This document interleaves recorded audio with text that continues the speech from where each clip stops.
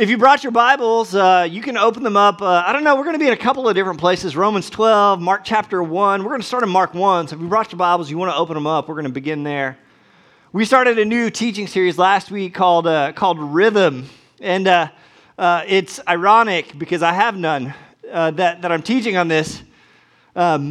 But rhythm is just about patterns. Rhythm is about tempo. I know we got some music teachers in here. We got people who play instruments, athletic people who have rhythm in their life. But rhythm is just about patterns and flow and pulse and tempo. But it's about timing too. And we began this year talking about rhythm because I'm a little bit concerned that for many of us. We're struggling with lives that are out of time. We're struggling with lives that are out of balance. That we're struggling to find a true rhythm with our spouses. We're struggling to find a true rhythm with work and home and kids. We're struggling to find a true rhythm, maybe even with church and our faith. We're struggling to find true rhythm with God. And I see this and express itself in a bunch of different ways. But I'm concerned because when you have rhythm, you know it and you got it and you can feel it. But I'm concerned because it feels like maybe our lives are a little bit out of rhythm. What would you say? Are you in rhythm? Are you in sync? Is everything in time? Is everything kind of working and operating as it should? Or is there just some things in your life that are off? So I want us to spend some time talking about rhythm and patterns and rhythms of our life. And I think there's some examples that Jesus shows. Last week we looked at Romans chapter 12, and there was kind of this rhythm statement in Romans 12, confident in hope, patient in trouble, constant in prayer. Do you hear that? Even in Scripture, I know it's black and white and it's words on a page, but there's a rhythm that comes out of Scripture. This whole series was born. Last year, we did a teaching series through Mark, and in Mark chapter 1, verses 35 through 39, I picked up this what I perceived as a rhythm from Jesus. So I think we might have that on screen. Go ahead and throw it up there. In Mark, it says, before daybreak the next morning, Jesus got up and went out to an isolated place to pray. Later, Simon and the others went out to find him, and when they found him, they said, everyone is looking for you. But Jesus replied, we must go on to other towns as well, and I will preach to them too. That's why I came. You see, especially in Mark, Jesus kind of has this life rhythm, especially during his ministry. Jesus is incredibly busy about his work. His work is everything. He is selecting disciples, making apostles. He's preaching and teaching. He's traveling 7 days a week. He's always moving. In fact, even in Mark, it says that Jesus and his disciples could not even sit down at a meal together without someone coming up with a request for healing or with a request for teaching. Like you get this idea that Jesus is very busy in his work. But like this passage shows, he also finds times to rest and to pray. And so I see this rhythm in Jesus' life, this rhythm of work, rest, and pray. And that's kind of where we're going over the next few weeks. In 2 weeks, we're going to talk about rhythm prayer. And next week, we're going to talk about rhythm rest. And I'm not looking forward to that one because I stink at that one. But this week, we're going to talk about rhythm work, and that puts a smile on my face because I like work. I do. I didn't always like work. When I was a kid, we used to go spend time with my grandpa, and my grandpa was this bald guy, and was this big Texan guy, and he lived on a farm with cows and all this kind of stuff. And in Texas, you have to get up really early and go to work, and then because the hottest part of the day, you come in and take a nap, and we watch John Wayne movies. And when it was super hot, and then we go back to work in the afternoon and evening, and that was kind of the rhythm of his work day. And but as a kid, I hated going because, man, he woke us up so early, and he would come into our room, and the sun is long ways from being up. And he'd come in our room, and he'd say, hey, it's time to get up, it's time to go to work, and okay, and we would just kind of roll over And my grandfather had this way of getting us up and out of bed and at work that I remember to this day. In fact, parents, this might be helpful. Are any of your parents here or your kids, you have a hard time getting them out of bed? Does that ever happen? Does that ever occur? All right, so the teens are like, don't say what you're going to say. My grandpa, to get me out of bed, would take a cup of ice water. And while I was sleeping on my pillow, if I rolled over, if we waited too long, he would come over our bed and he would pour ice water in my ear. Now, there ain't no snooze button that can compare with that. Like, y'all, like, you're getting up if that happens. Because first, it's a shock that hits you, and then you roll over. Now your pillow is soaked in ice water. And it was horrible, but that's how he got us up to work. And he taught us this kind of work. Like, I had work gloves that stayed at Grandpa's house. You know what I'm saying? He had pecan trees, and we would go out and we would pick pecans from dawn to dusk, it felt like, or we would go and take care of the cows, or something was broke on the tractor. And we began to work, and he taught me to really love work. I love calluses and even getting blisters on my hand. I love that kind of manly work that makes you sweat. My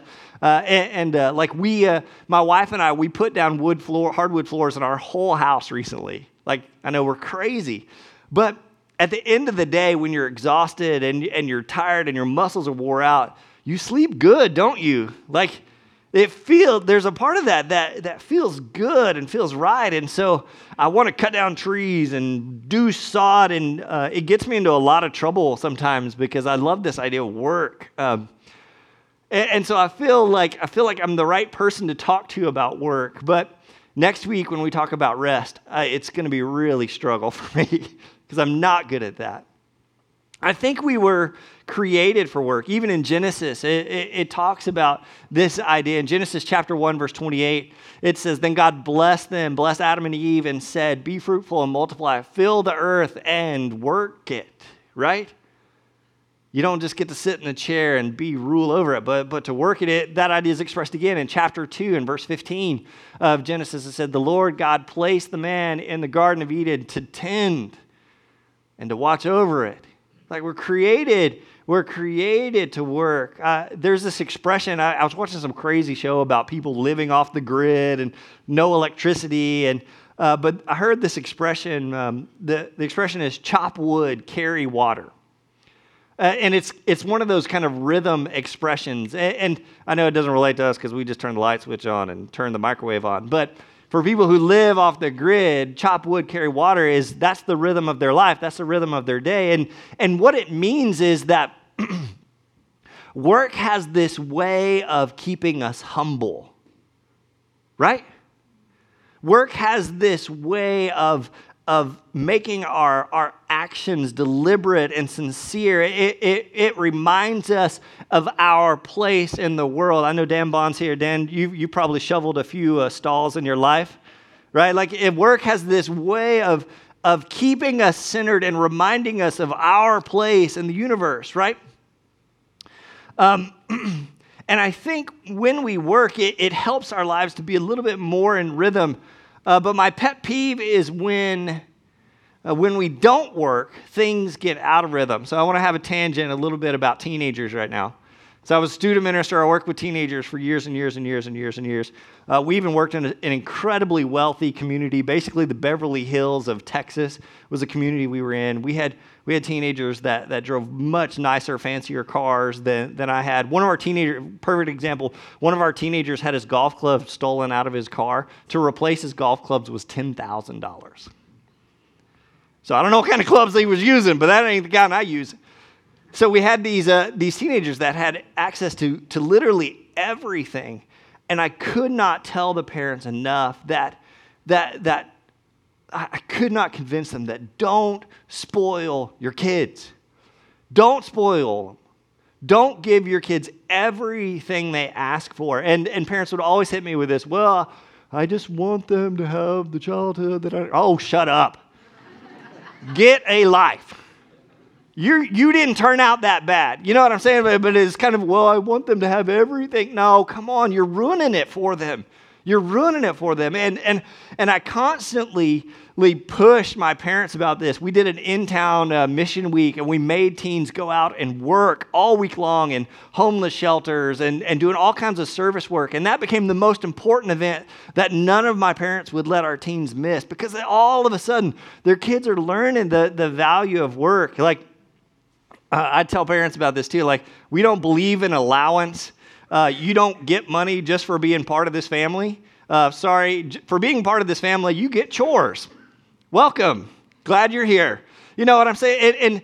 And I think every teen needs a set of work gloves that, I think every teen needs to be involved in a job, like make them have some sort of job and keep it. And the teenagers are glaring at me right now.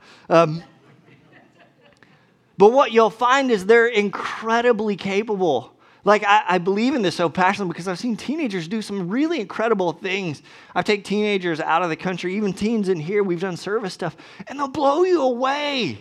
They'll blow you away because they know how to work, and they can learn, like, the joy and the humility that comes from work. And again, pet peeve, you can completely disagree with Adam's parenting rules as much as you want. You're not going to hurt my feelings. But teens who know how to work, when they get to college, they're not going to be wishy-washy about, well, I don't know what I want to be, right? Because they're already something different is going to be still instilled inside of them. But parents, your job too, you have a work too, right? Your job is to be the primary spiritual influence in your kid's life. I want to reemphasize this to all parents in here. It's not David's job. It's not my job. But your role as parents, your work as parents, is to teach your kids to love Jesus deeply and passionately in ways that are real and meaningful and good and life-giving. Can I get an amen? And it doesn't always work out, but that's our job. And senior adults, I'm not going to leave you out either. I know some of you have been retired. Some of you don't remember the last time you clocked in from a 9 to 5. But are you done? Finished? Is your work over? I think I've told you all the story of yelling at the guy in the golf cart. I was playing golf one day, and I got paired up with this guy. He was put in my golf cart, and he had been retired for 6 months, and he was like, this is the moment I've always been waiting for. I'm waiting for retire and not have to work anymore. And I was like, oh, really? Well, what are you doing with your life now? And he was like, well, we bought a little red sports car, and I'm playing golf 7 days a week. And I yelled at him, what are you doing? This is the summation of your life? Like, I don't care if you're not going to a 9 to 5, but I was like, go to Big Brother, Big Sister, mentor someone. Find something meaningful, some meaningful way to serve. The fat lady has not sung. Your heart is still beating. And he did not speak to me the whole rest of that golf game. But I'm right, aren't I? Right? Like, we need to be involved in a work because it's good for us. I love the example of Jesus. Jesus in the first part of Luke is he's 12 years old. He's going with his family to the feast of Passover. I don't know if you guys remember this.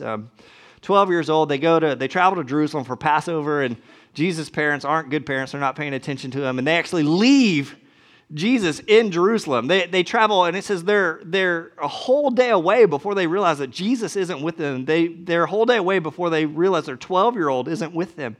And they come back, and they spend a whole extra day looking for him. So Jesus spends 3 days alone in Jerusalem. And when his parents finally find him, where is he?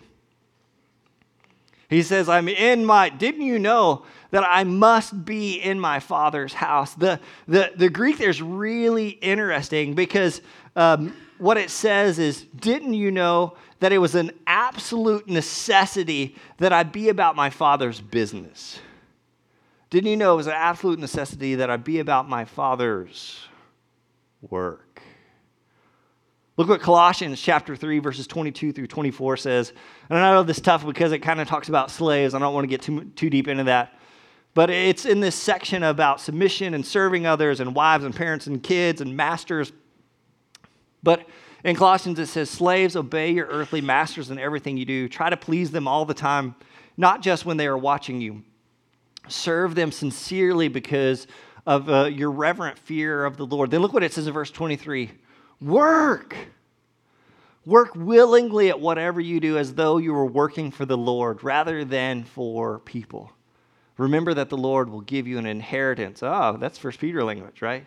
Inheritance as your reward. And that the master you are serving is who? Who's it say? Work willingly at whatever you do. He didn't put a whole lot of parameters on it. He said, whatever you do, work at it. And work at it as if you are working, not for some other people, but working for the Lord. Ephesians 6:7 says the same thing. It says, work with enthusiasm as if you were working for the Lord rather than people. Maybe the tasks that you're doing are the same as everyone else in your office. But the reason, the motivation behind our work as Christians is fundamentally different. Do you get that? We aren't working to please just our bosses. We aren't working because of a deadline or a quota. We aren't working to serve ourselves or our interests. But our work is for the Lord. And it doesn't matter if it's office work or housework or yard work or home work. The style and the sincerity and the attitude and the ethic you display in your work tells us something about who you're working for. Your work tells us something, tells the world, tells your neighbors, tells your coworkers about your relationship with Jesus Christ. Now I want to put a side note on this. We don't work to somehow earn grace. James is going to talk a lot about this in the Bible. You can go there, you can turn there on your own. This isn't you're not working to earn your inheritance. That's not the way it works. Jesus' gift is his death, his burial, his resurrection. What he offers us is this free gift, right? But because we have received this free gift, we respond, right? We get a chance to respond. If my numbers come in, oops, I don't have a Powerball ticket. I would never admit to having that. But if my numbers came in and I received this great gift, well, how would I respond? Or if I gave you a great gift, how would you respond? Man, you'd respond in kind probably, right? And that's what we received. We received this great gift. James would go on to say that faith without work is dead. And that's a big statement. You know, he doesn't say faith without work is, well, it's just kind of okay. No, he said if you have faith and you can't show the work that's there, man, your faith isn't on life support. Your life is dead and your faith is dead and buried. You can't happen. It can't fully perceive and receive the gift of God's grace and not be compelled to some sort of action. James will say, show me your faith and I will show you my work. Our faith is inseparably linked to our work. Now, Romans chapter 12 talks about this work. He talks about the idea of a body. You guys remember this? Romans chapter 12, verses 4 through 8. Let me read it. Just as our bodies have many parts and each part has a special function, each part has a special job to do, a special work. So it is with Christ's body. We are many parts of one body and we all belong to each other. In his grace, God has given us different gifts for doing certain things well. He's given us different gifts for doing certain works. So if God has given you the ability to prophesy, speak out with as much faith as God has given you. If your gift is serving others, serve them well. If you are a teacher, teach well. If your gift is to encourage others, be encouraging.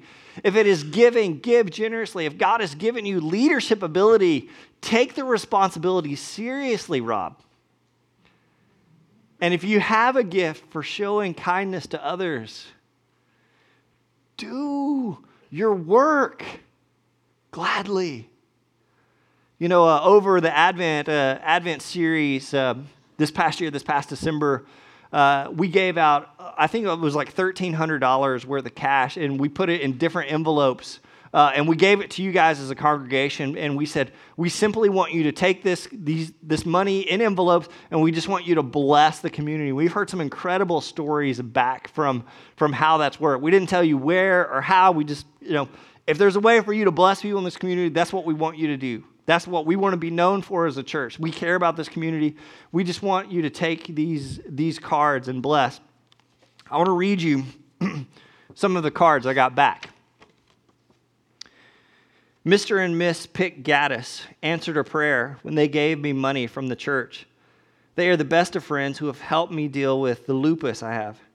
She even offered to spend the night in the hospital with me on a snowy winter night after surgery.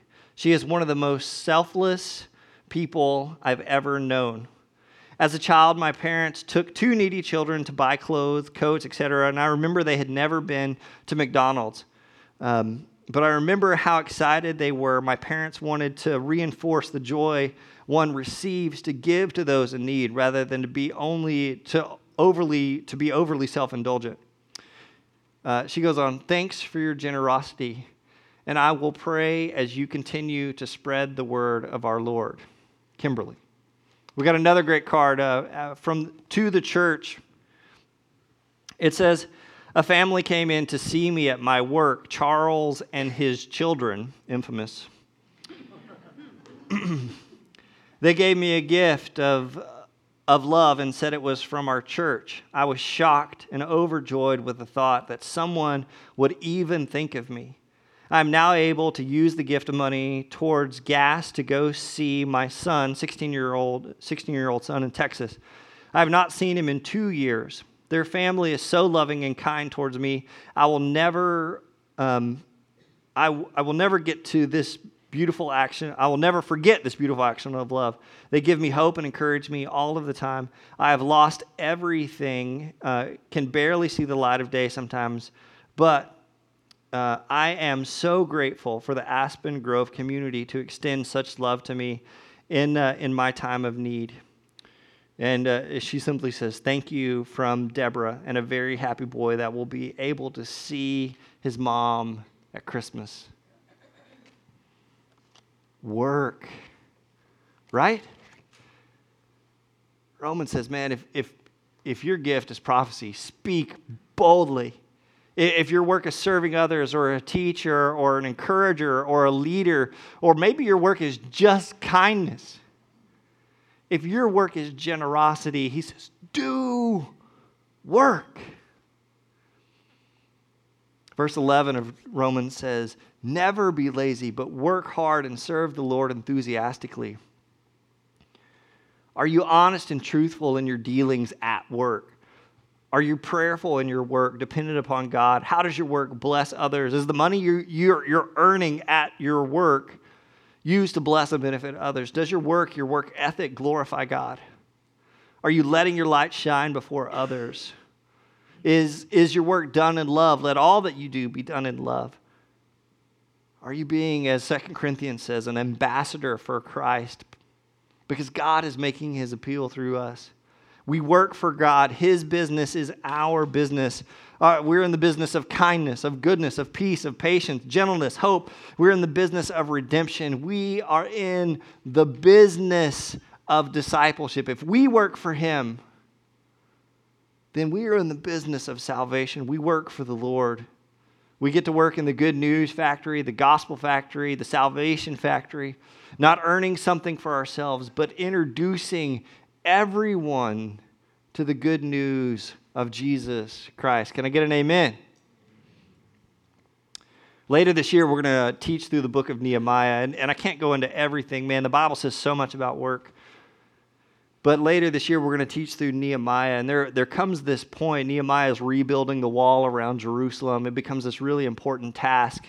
And there are these people that see his work and want to distract him. Sanballat and Geshem, they want to plot and kill Nehemiah. They want to stop his work. They want to delay it or somehow distract him. And look what Nehemiah says in chapter 6, verse 3. He says, I am engaged in a great work, so I can't come. Why should I stop working to come and meet you? He goes on into chapter 6, verse 9.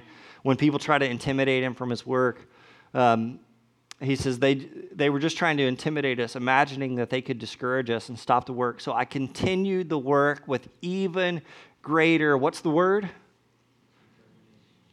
Work willingly, work enthusiastically, work with determination. But don't be distracted from your true work. Are you with me? Your work is that great commission to go into all the world, to baptize in the name of Jesus Christ, to make disciples. Recently, my sweet daughter, a 7-year-old daughter, one of our rhythms is every morning when she's in the car, we every time we get in the car, we say a prayer together. And recently, my sweet daughter reminded me of our work. So it was her day to pray, and so we're kind of praying for everything, and I'm like, come on, babe, let's really think about your prayer. Let's make it count.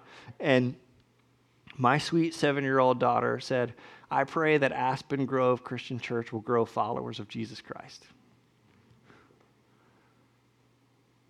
Isn't that our work? So it doesn't matter to me if you're retired from your 9-to-5 or if you've never even had a 9-to-5 or you're in the middle of the 9-to-5 thing. You and I have a job to do, to share Christ with our friends and neighbors, to bring him into the world, to make disciples.